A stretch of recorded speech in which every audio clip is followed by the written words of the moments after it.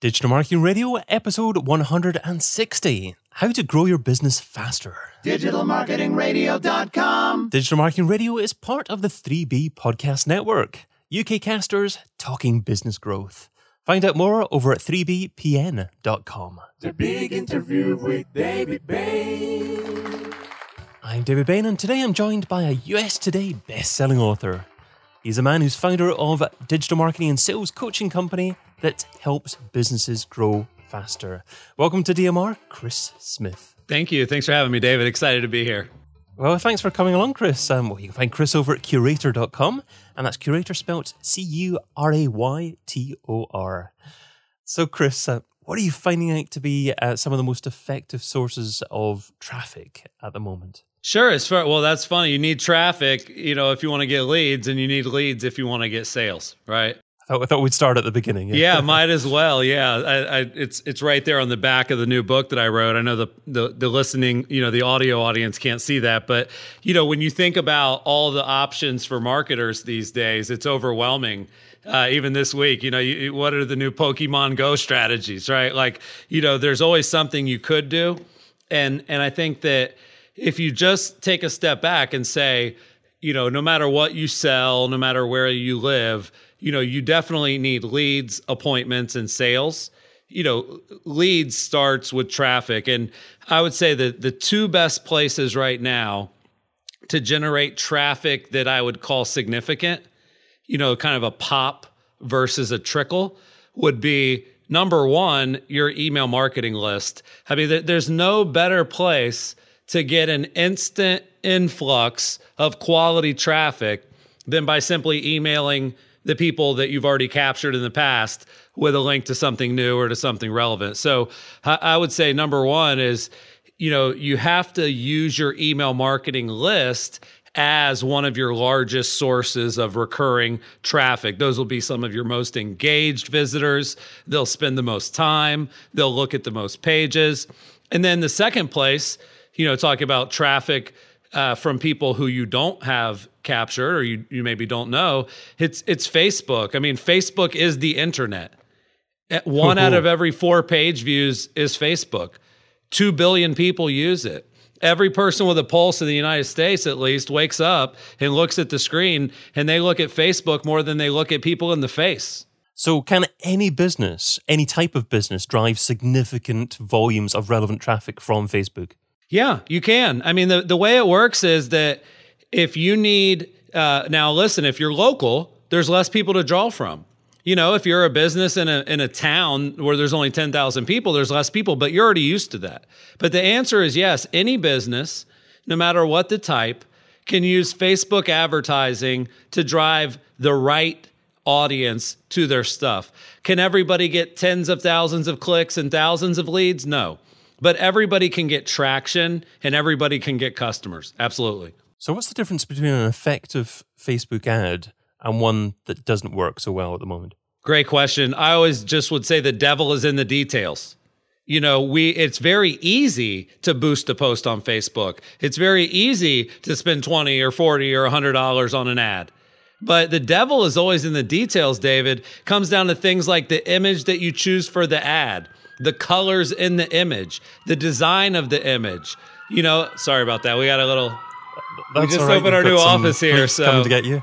Yeah, they probably can't even hear it. It's just me. But I have kind of a 7-step checklist that I go through. The first thing that's the most important is image. I say image is everything. If you want them to read your ad or click your ad, the first way to get that done is for them to see your ad. So beautiful, bright images. The copywriting is critical. The targeting is critical. Things like the objective of the ad. Way too many small businesses are doing branding when they need leads.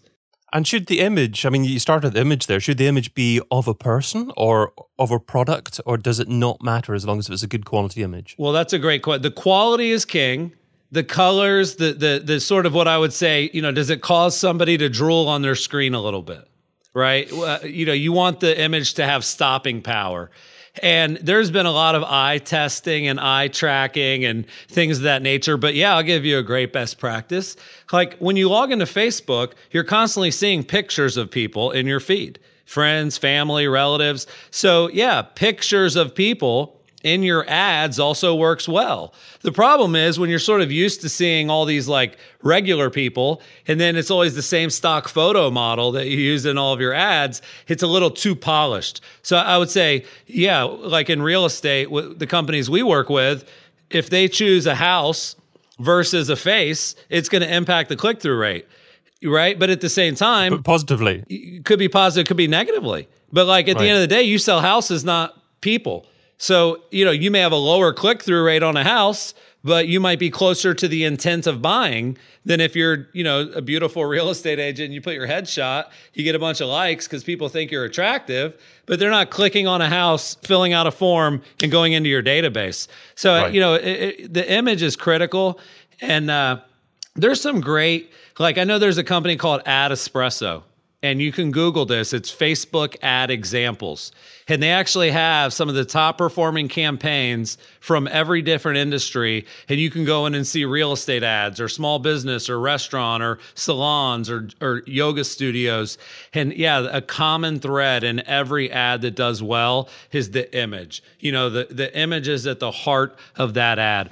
We've also found that multiple images does well. So the carousel style ads where you can put more than one image. The photo album, you go to the Bahamas, you come back, you upload an album to your profile. Well, if you do that with a page and you upload an album, you can boost the album.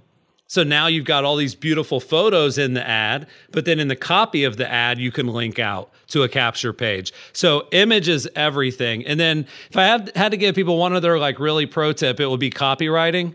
You have to obsess about the words that you write. Every word matters. Punctuation, grammar, capitalization. And the reason I say that is not everybody will read every word, but the people who will become customers will read every word. And also, when you're running ads that are pay per click, you don't always want clicks. So as an example, we ran ads for about a year that said, would you like to know your home's value? Click here to get a free report. And those ads would get a lot of leads, but you would get a lot of tire kickers who just wanted to know their home's value. So you take the same ad, the same landing page, the same concept, and instead of saying, want to know what your home's worth, you start the ad off with a different sentence that says, are you selling your home soon? Question, would you like to know what it's worth before you do? That little sentence was a game changer for all of those ads that we ran because it got our clients less leads that were closer to doing a real deal. And it wasted their time less. So I think a lot of times we want to write an ad that only attracts, and we believe in writing ads that repel, right? Like we only work with top producing agents. We're exclusive by market. We do custom work that is not inexpensive. Like that would be in the ad potentially. And then that Classic negative qualifiers. Exactly. Negative qualifiers do well. And one thing that jumped out as well was the fact that every example that you gave included a question. Do questions in general always convert better than statements? Well, I would say that not necessarily, but overall, I'd say yes. The mecca is question, statement, link, not statement, question, link. I know it's such a small difference, but when you start with like, oh my God, check this out. Have you ever seen anything like this? Click here to learn more. It doesn't do nearly as well as, have you ever seen anything like this? This thing's crazy. Click here to learn more. So yeah, question, statement, link is going to do better most of the time than statement, question, link. But it isn't always just all questions. I don't think that you have to end every ad with a question mark. But if you look at your profile and you look at the just social media ecosystem, when you ask short, engaging questions, your statuses do better. So that does translate over into ads. Like here's an example that we did where one of our clients had a listing, had a home that they were going to put on the market, and they basically did like A or B. They said, hey, we're going to put this home on the market and we're going to list it for either $350 or $420. If you think it's $420, leave a comment below with A. If you think it's right, leave B. Mm-hmm. And like by removing all the friction and people just doing A, B, The comments come flooding in, the organic reach goes high, and then the link in the body gets me new leads. Zillow, they call it Taste Test Tuesday. They do an A-B picture. Property A and property B cost the same. If you had that budget, would you go for A or B? And you can look at it, thousands of people, B, A, B, A, B, A. And so it's just, I think questions and quizzes. I did a thing recently by email. Picked up a good tip from Digital Marketer. Those guys are pretty sharp guys. They have a good blog, Digital Marketer. Ryan Nice is the guy's name. Ryan Dice? Yeah, Ryan Dice. Yeah, so Ryan's a sharp guy, and he put out a podcast about what they called a faux quiz, where, again, like instead of just sending statements or questions, you make it kind of interactive. And it was the same concept, like, hey, guess which of the following 4 things actually can increase your click-through rate the most? Is it A, B, C, D, right? And to reveal the answer, you got to click the link in the email. And then the link, they all go to the same place, which is the reveal. So I do think that now that the world is a social media, conversation, quizzification kind of a world, that should be a part of your marketing. Absolutely. And I love that growth hacking mentality, the integration of increasing organic reach with paid media, because paid media does have the power to impact organic reach, perhaps even improve your SEO if you're driving the right quality of traffic at your site or at your landing page, wherever it happens to be. So wonderful tips there. One other thing, actually, in relation to the ad and actually posting the ad, how do you go about selecting the audience to view the ad? Yeah, that's a critical thing. And the way I talk about it in my book is that you really, no matter what you sell, again, you kind of need 3 audiences on Facebook. And you just go to Ads Manager, you click Create Audience, you click it's what's called a custom audience. That's where I start. A custom audience is your database of leads becoming an ad unit. So instead of always going after new leads, take all the old leads you've gotten in the last couple of years, upload them into Facebook, and now you can actually advertise to your database. And that's going to be very inexpensive because you're not going to have 100,000 or 1 million people in your database. So one of the ones I can't recommend enough would be a custom audience of your current customers and past customers. And the way ads are priced is the more people you want to reach, the more it costs. So some of these smaller lists that you'll give Facebook are cheaper to reach a lot of times. But then there's another one called website audience. This one is something that we've all kind of experienced it, where you go to Amazon or you go to Zappos and you're looking at a product, and the next time you log into Facebook, that specific product is in your newsfeed as an ad.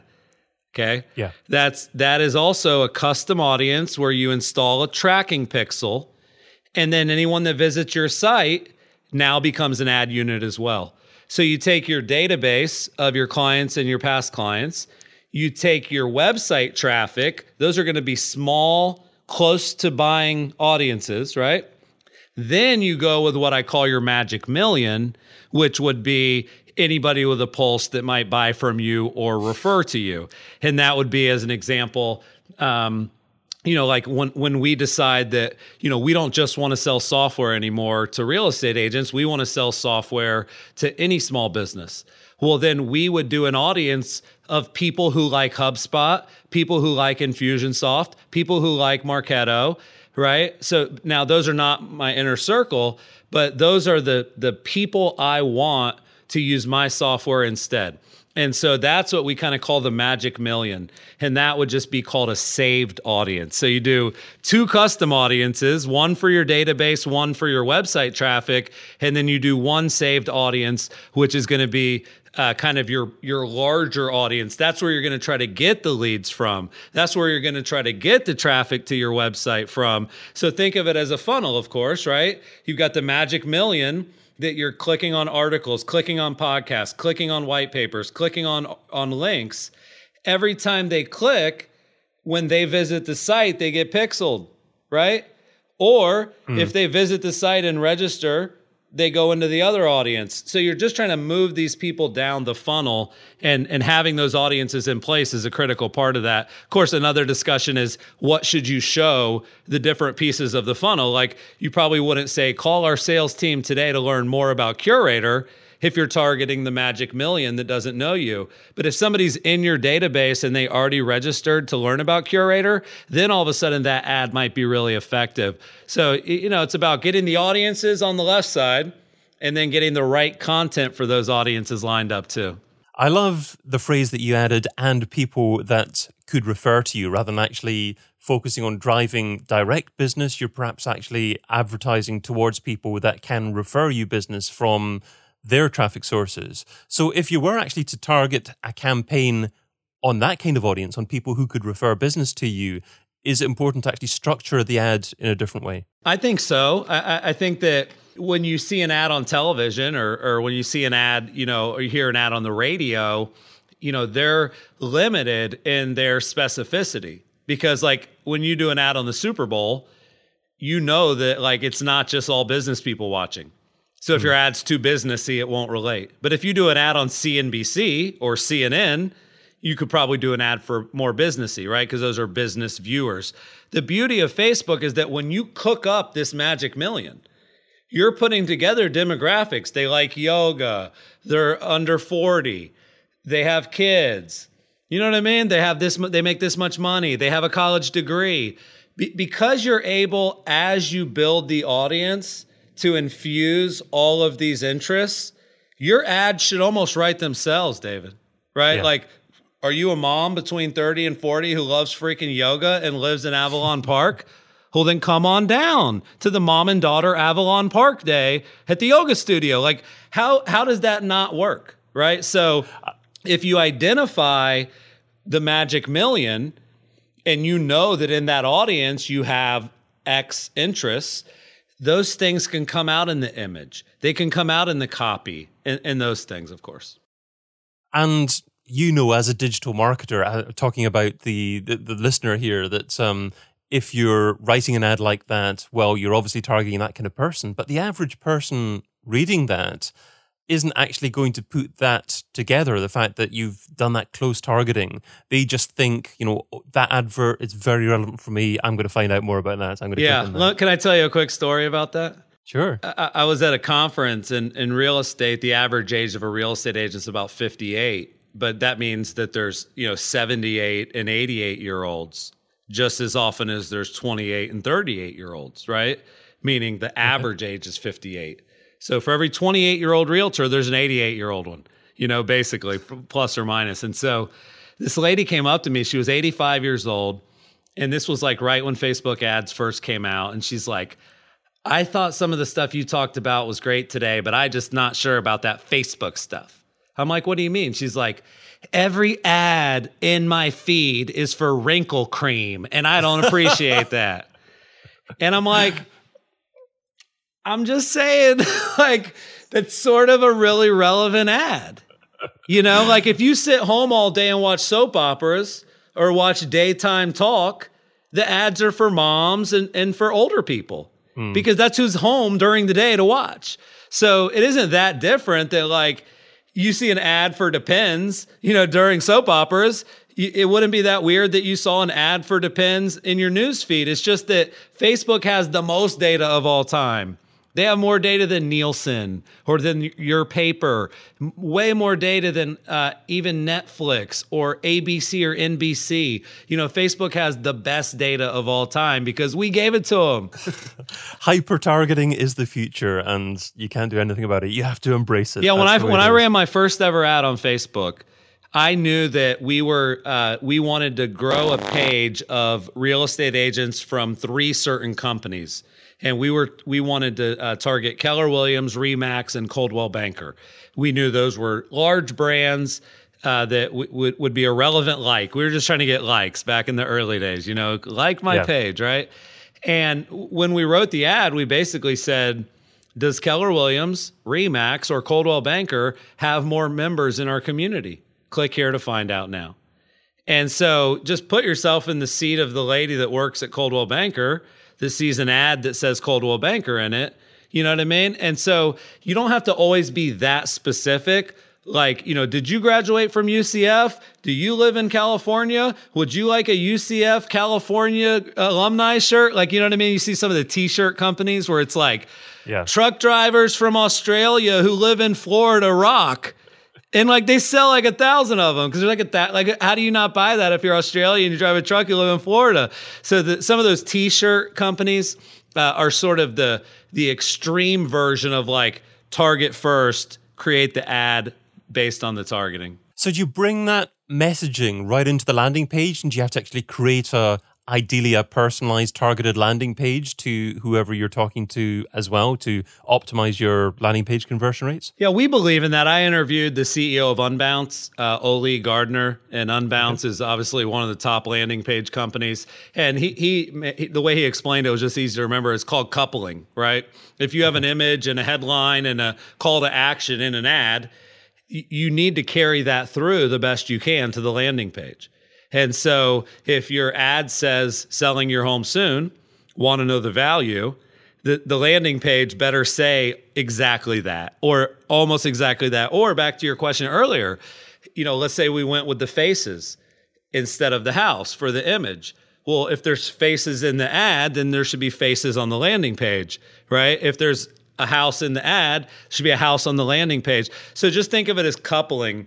You're basically repeating the headline, repeating the call to action, and carrying through the imagery from the ad into the landing page. And the more closely those match, the less bounces you'll get of people leaving. Got you. So it's the congruency between your ad, between the landing page, and having that consistent brand message. People will, I guess, have more confidence in what you do, feel more comfortable in what you do, and be more likely to convert. Well, yeah, and here's an example. So our clients will use their listings, and they'll put an album of photos of the listing, and the hook will be, if you'd like the address and the price, click here. So they're basically giving people a lot of info, but they know that you need the price, right? And you need the address if you're serious. And so when they get the click and the landing page pops, the landing page just says, get instant access to the price and pictures of this property. We're basically just being very clear with the same call to action. So yeah, it's actually not overly complex. Here's what we teach at my company. We teach a model called CAB, which is create a piece of content, advertise that piece of content, and then blast that piece of content out, right? And then we put a little S at the end, CABS, which is now sell to the people that all that stuff engaged. And so the heavy lifting in digital marketing, David, as you know, is the content. Because if you write a great article, you do a great interview, you publish a great blog post, the ad and the email will take care of itself. If you have a great headline for a blog, you have a great headline for an ad. You have a great subject line. If you spent the time choosing an awesome image for your post, that can be the image in the ad.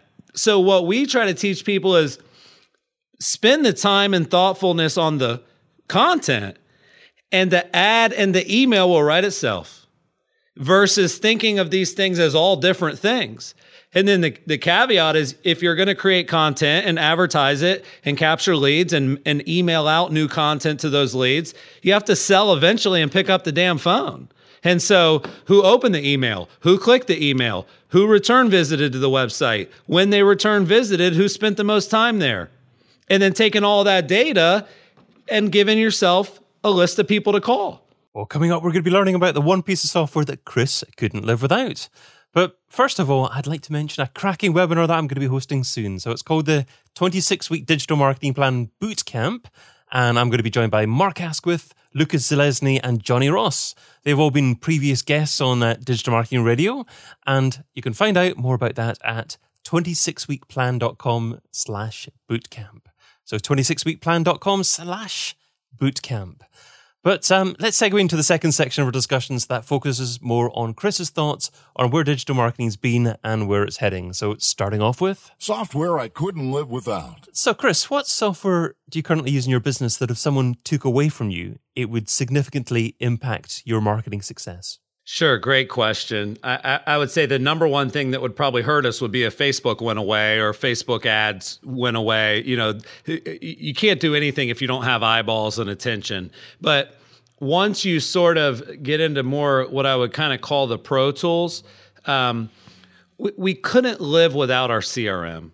I mean, we work with, the CRM we use is also the one we sell. So we white labeled a product and integrated it into our so we build front end consumer facing stuff, and then we integrated that into back end CRM, email marketing, SMS stuff.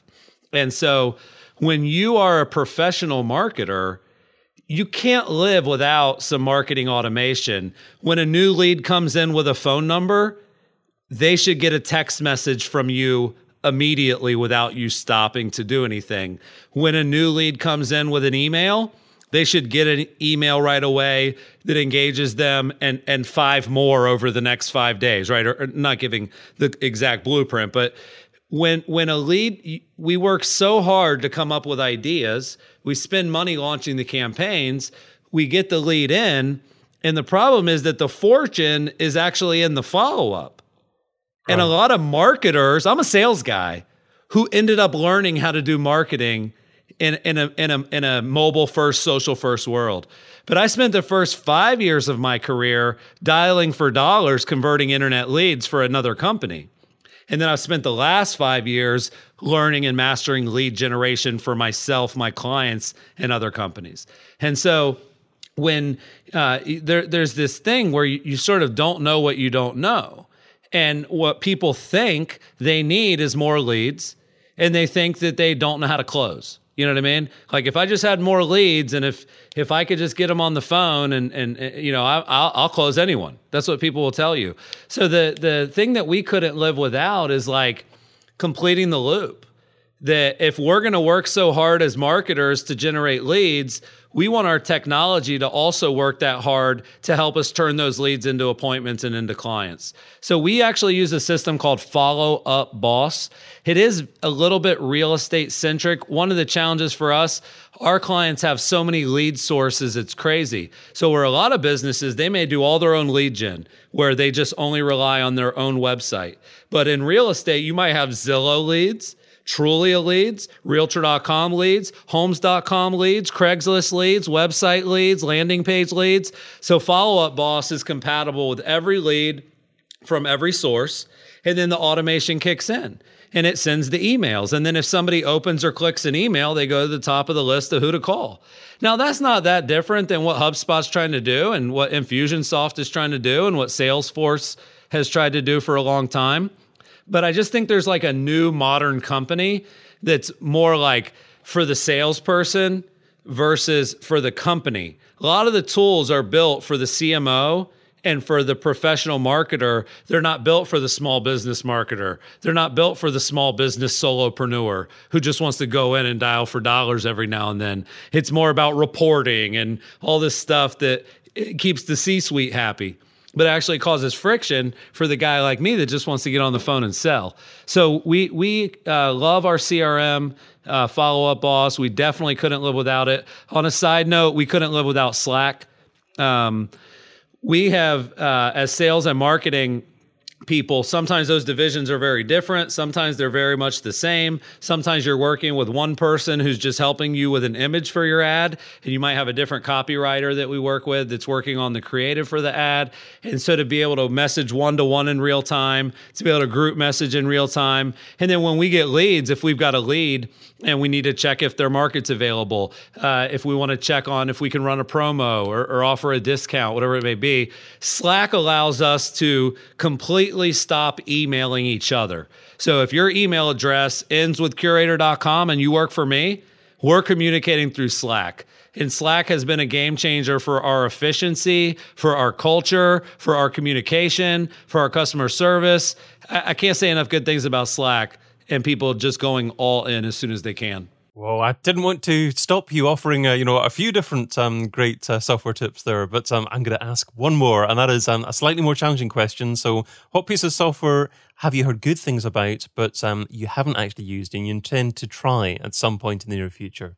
Yeah, well, I'll be honest. Some of the two come to mind right away, which is Sidekick and Yesware. Sidekick is a little plugin from HubSpot, and then Yesware is a comparable thing where you basically get real-time push alerts in Chrome when someone opens or clicks an email, or when they visit your site. And I love that concept, right? And I'm not in the trenches every day selling now because I'm running the company. But like, imagine if you're a salesperson and you send out a contract through DocuSign to get signed. Wouldn't you like to know the second that it was opened, the second that they click through to go sign it? You know, wouldn't it be nice to kind of maybe call them and walk them through it? So I love this idea of where that stuff's heading. Real-time notifications about actions the leads are taking. The reason I haven't jumped all in, David, is it's overwhelming. You know what I mean? I start getting thousands of alerts all day, every day. Joe Schmo visited my site. This lady opened so we believe in real-time alerts and user tracking. But what we're trying to build at Curator is sort of a layer on top of that. So if you go on Twitter, your stream is empty unless you hit follow. You know, you actually physically follow a person, and then you see all their stuff. So that's what we're trying to build at Curator right now, is like a magic button or a follow button where you want the alerts, you want all that real-time insight, but you don't want it for 1,500 people. You might just want it for the 15 that are going to buy next. So this idea of following a lead, making following up with a lead as easy as following someone on Twitter. That would be kind of what we're building and what I'd love to have and haven't tried yet. Well, it certainly sounds that you've implemented a lot of it already, but there are so many great tools out there. But you've suggested some great ones there, so I'll hunt them down and I'll include them in the show notes at digitalmarketingradio.com. But let's move on to... I wish I would have. So I'd like you to look back in the very first day that you're involved in trying to market a business online. What didn't you do so well? What do you wish that you would have done differently? Yeah, that's a great question. My biggest mistake in marketing was not growing my email list soon enough. So I was sort of born into the Facebook era of marketing, and I actually ran a ridiculously popular Facebook page in like 08, 09, 2010, where I had 20,000 fans, getting hundreds of comments and likes on every post. And it took me a good 18 months before I felt like, I want to get these people's emails. You know, like I would never link to a form. I would never say, join my list. I was so afraid. And I remember I finally broke through and I was like, you know what? I want to start collecting emails, and I feel so bad. Nowadays, I don't, by the way, but this is sort of when you start. Like, I have to give people something. So I bought 20 copies of Gary Vaynerchuk's book, Crush It. And my first ever sort of email list building was, hey, I just spent $400 on books, and I'm going to give 20 away. All you have to do to enter to win is click here. I used a Google form from Google Docs. You know what I mean? And just put it in a Google spreadsheet. Well, listen, I Facebooked it. I boosted it. Had 395 emails about an hour and a half later, and so I was like, okay, they don't not want to give me their email. I've just never asked for it, and so because my first ever lead gen campaign, if you will, was something valuable, like, it's like literally you get this, maybe, right? You're going to win a book. I think I've just always taken that value first approach of, there's got to be a bait on the hook worth biting or the fish are going to swim right past it. So what's the most effective, valuable thing that you can give away now to encourage someone to opt into your email list? Well, I think that for a lot of marketers, it can just be if you're consistent with the quality of your content. Like I see, you have a free report download up on the side there. We had one that got us tons of leads. It was the seven best Facebook pages in real estate. We did another one which was how a real estate agent got over 300 reviews on Zillow. So what we'll do is we'll write what in a lot of people's minds would be a blog post, but a really, really good detailed one. And then we'll just make you register to read it. So I'm actually not a huge fan of join my list. Like, hey, we put out great shit all the time. Sign up for my newsletter, right? Or like, hey, don't miss another email. Sign up for my newsletter. I'm a bigger fan in direct response. Like, if you give me your email right now, you will unlock this awesome article. So when I go to grow my list, I don't ever, very rarely, I've done it and I tested it and it just wasn't exciting. The numbers weren't. I never have just said, join our newsletter, join our newsletter. It's always been click here, enter your email so you can read this or so you can watch this. So I think it's not necessarily exactly what it is. I can tell you that videos are a very powerful lead magnet. You know, we basically on our Curator website, we make almost everything sort of navigatable and scrollable without registering. But if you want an 8-minute demo video where I walk through the whole platform, we felt like that was kind of that moment where we can get the rest of their info. But that's because we gave them a ton and then we made that big. Want to see a full demo. So I would say perception is everything. And there's more perceived value in a PDF, in an ebook, in a video. So I would say if you don't want to create more content, go to the content that you've already created that was the most popular and put a form in front of that. Let's move on to The this or that round. So this is the quick response round. Okay. 10 quick questions. Just 2 rules here. Try not to think about the answer too much. Okay. And you're only allowed to say the word both on one occasion. Okay. Ready to go? Sure. Email or Twitter? Email. Audio or video? Video. Affiliates or display advertising? Affiliates. The easiest question. Facebook or Google+? Facebook. Online press releases or one-on-one relations? One-on-one relations. Paid search or SEO? Paid search. Email contact form or telephone number? Both. There's my both. Website or app? I'm going to say website. Social subscriber or email subscriber? Email subscriber. And local marketing or global marketing? Oh, man. I personally enjoy the hyper-local challenges more. When you market globally, you have scale. When you market locally, that's a challenge. You only got so many people. So I feel like some of the national marketers benefit from scale that the local guys don't get. I think that was a local, and it was probably one of the longest answers Yeah, yet. But, local, yes. We'll go with that, yeah. And I really have to get rid of Google Plus, I think. Yes. Yeah, although you we're may using need it to just say now for Facebook or Hangouts. Snapchat. That would have been a harder one to answer. Facebook or Snapchat, okay. Yeah. So you're using Snapchat quite effectively at the moment? Well, I don't know how effective I'm being, but I definitely know that it's a platform that's not going away. It's almost a mashup between Facebook and Twitter, right? Twitter, you can tweet 50 times a day and no one gives a shit. You can't go on Facebook and update your status 50 times a day. But then on Twitter, what people tweeted so much was links and more, interesting news.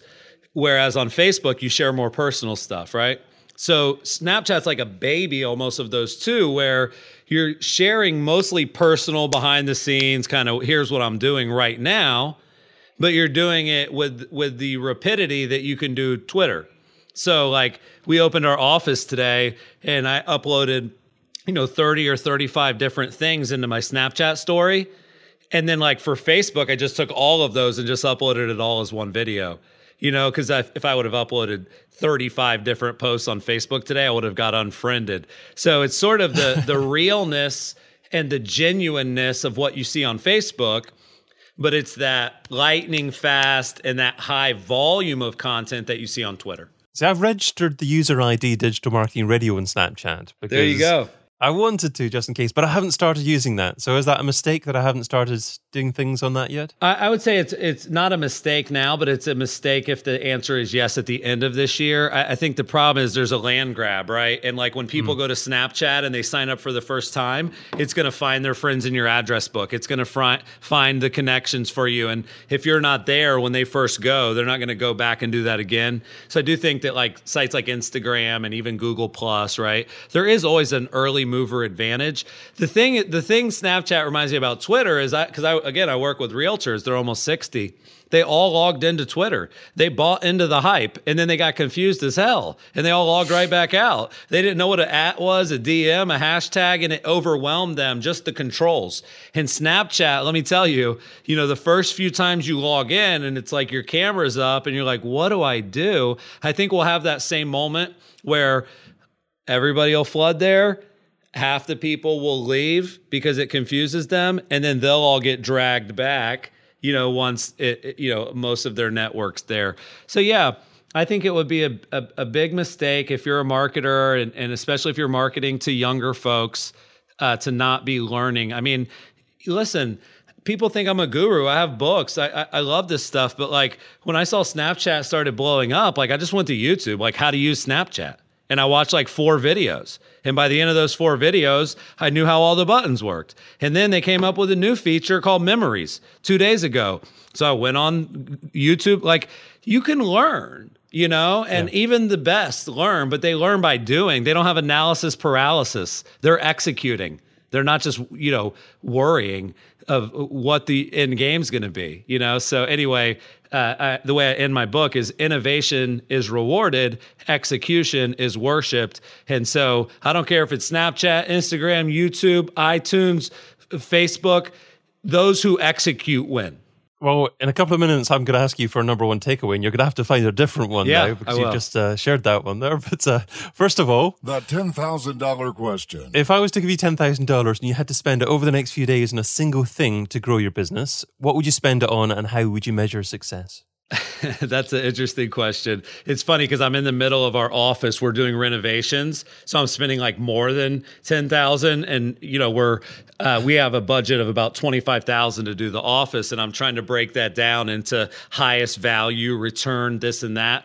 I'll tell you that right now, because I do so much video, I am going to be investing in a more professional. I mentioned earlier, going from a better webcam to a Canon, 70D with a professional lens, with professional audio, with some professional lighting, with a professional set, having a monitor off to the right of me with a nice table, with, the ability to kind of go like John Oliver style and go on rants and bring stuff up on the screen. So if you look at the cost of the TV, the cost of the camera, the cost of the audio equipment, the cost of the freaking table, it's more than 10G. So right now for us, those are things, and let me just make a disclaimer. We're 3.5 years old. We're insanely profitable. We're almost at 10 million in annual sales. We have 500 customers that are recurring, ARR kind of revenue. And so this is the time to invest. If we raise capital from a venture capitalist, we would have spent the money on what we're doing. Instead, we just worked our ass off for 3 years, and we raised our own money by selling a good product and servicing it well. So now I feel comfortable dropping the money on those things, but that's what most people start with. So how do you measure the impact of that, though? Is it simply to make yourself more efficient and actually be able to deliver even more to your customers? Yeah, I would say that as someone who owns a company and has to work a little bit with the product development team, a little bit with customer service, a little bit with this and that, my job at the company is sales and marketing. And so what I know to be true is that when you're in sales, having that energy around you, we've been a remote company for 3.5 years. Our sales guys work at home. One was in Cleveland, one was in San Francisco, one was in New Hampshire. And so I know customer support, product development, you can kind of work at home in that quiet environment and get more done. But when you're in sales, when you need motivation, when you need strategies, when you need a positive mental attitude every single day, it helps to have that energy of an office. It helps to have your boss clapping in your ear. It helps to have the guy ringing the bell. It helps to go play ping pong after a tough call. You know what I'm saying? So we are investing in the items I mentioned and in the brick and mortar. The number one reason is we know it will generate more sales. That's it. My number one takeaway. Well, Chris, you really have offered a lot of amazing advice in this conversation, but can you possibly distill it down to one takeaway? What would you say is the number one takeaway for our listeners to go away and actually take and try and implement in their own businesses? Yeah, I think based on our conversation and all the things we discussed, if I were to give one big takeaway, it's that you can go all in with Facebook.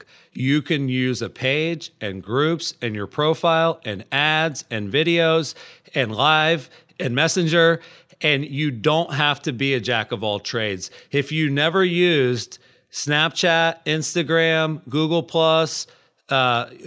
any of these other social networks, if for the next 2 to 3 years you went all in with Facebook, your business will be just fine. And I believe Facebook is the internet. It's the best CRM of all time. It's the best ad targeting all time. And right now, my friends, it's the lowest cost it'll ever be. That's great advice to actually really focus and do one thing exceptionally well. Because 5-10 years ago, it was a case where you could be everywhere. But there's just so much happening now, you can't possibly master it all. And if you want to master one thing, then as you say, Facebook's probably the thing to master. Well, look at the people you interview, David. You interview an email marketing expert, an SEO expert. Like I'm a Facebook ad and inside sales expert. Like I'm not an expert at everything. And so I think that sometimes as marketers, especially as small business owners, we feel like we got to be everywhere, right? You hear about the new thing, Pokemon Go, like we joked earlier. How can I get in front of the Pokemon players, right? No, it's okay. Take a step back. Facebook, you're probably not doing it right yet. You probably could be doing it 20 times better. What happens if you did cut the fat? What you focus on is what you find. And so if you're focusing on 1,500 usernames and passwords and logins, you're going to find complexity. I reckon that takes us to the end of our discussion, though. So thank you so much for your time and your advice. What's the best way for our listener to find out more about you and what you do, Chris? Sure. Chris at Curaytor.com is my email, Curaytor. If you search my email on Google or Facebook, you'll find everything else, LinkedIn, Twitter. I'm very active, actually, of course, on Facebook, but also on Twitter and Snapchat. So anybody that wants to connect there, or if you want to subscribe by email, you can go to Curaytor.com and join our email newsletter there as well. Wonderful. Okay. And I'll also, of course, link to the Curaytor website in the show notes at digitalmarketingradio.com. So thanks so much, Chris, and thank you, dear listener, too. If you enjoyed what Chris shared today, tell us what you think. An iTunes review is always good, and I might even read it out in a future episode. And if Twitter's your thing, @David Bain is my handle on there. Maybe it's your thoughts on this episode. Maybe it's your thoughts on what we should discuss on future episodes. Whatever it is, it would be fantastic to hear from you. But until we meet again, be fantabulous and do one thing that scares you. Adios. Thanks again, Chris. Great episode.